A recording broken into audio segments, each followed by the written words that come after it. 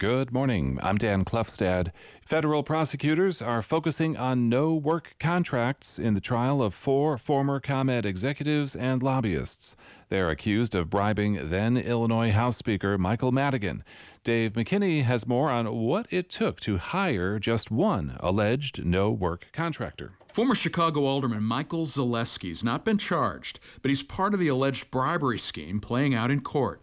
In one secret recording, Madigan tells his emissary, ComEd lobbyist Michael McLean, to ask ComEd's CEO Ann Pramaggiore about getting Zaleski a contract. And now, when you're with Ann, you're talking about Mike Zaleski? Zaleski was a political ally of Madigan's. At the time of this call in 2018, Zaleski was retiring and starting up a consulting company. McLean did ask ComEd about Zaleski, telling the power company to pay him $5,000 a month, even though ComEd didn't have any immediate work for him.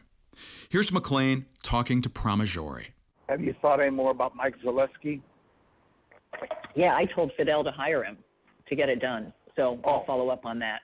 Oh, yeah. Okay. I'll tell a friend of ours so he can call it. Friend is McLean's code word for Madigan. And later that day, McLean did circle back with Madigan. Speaker, you can call Mike Zaleski and say that they're going to get in touch with him. Okay. Madigan said he wanted to call Zaleski himself to tell him ComEd's hired him. That was Dave McKinney reporting. The Illinois Senate passed a measure requiring state agencies to create plans for phasing out plastic foodware.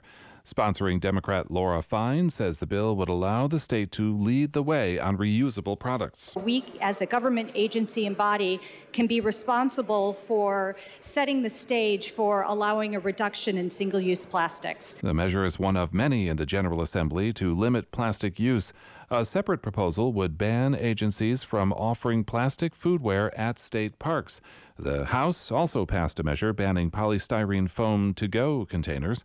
Senator Fine's proposal would require state agencies to track their foodware purchases and submit a plan to the General Assembly by the fall of 2025.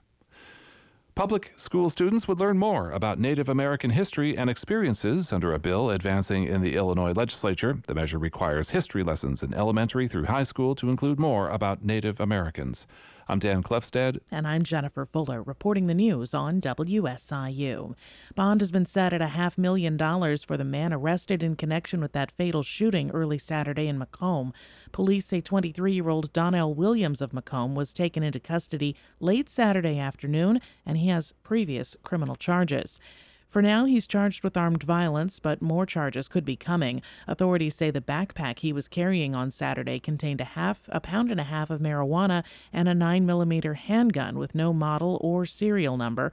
Police believe the 10 people who were shot at the house party on Saturday will recover from their injuries. One person was killed.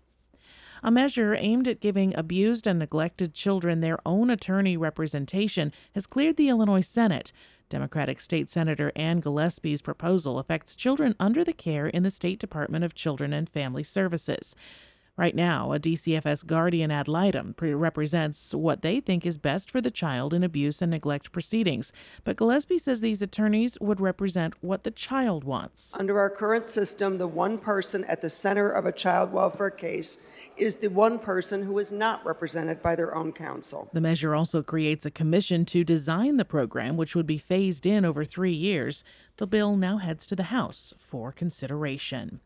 And the head of the Illinois Department of Public Health, a 2011 graduate of SIU's School of Law, will deliver the law school's commencement address in May.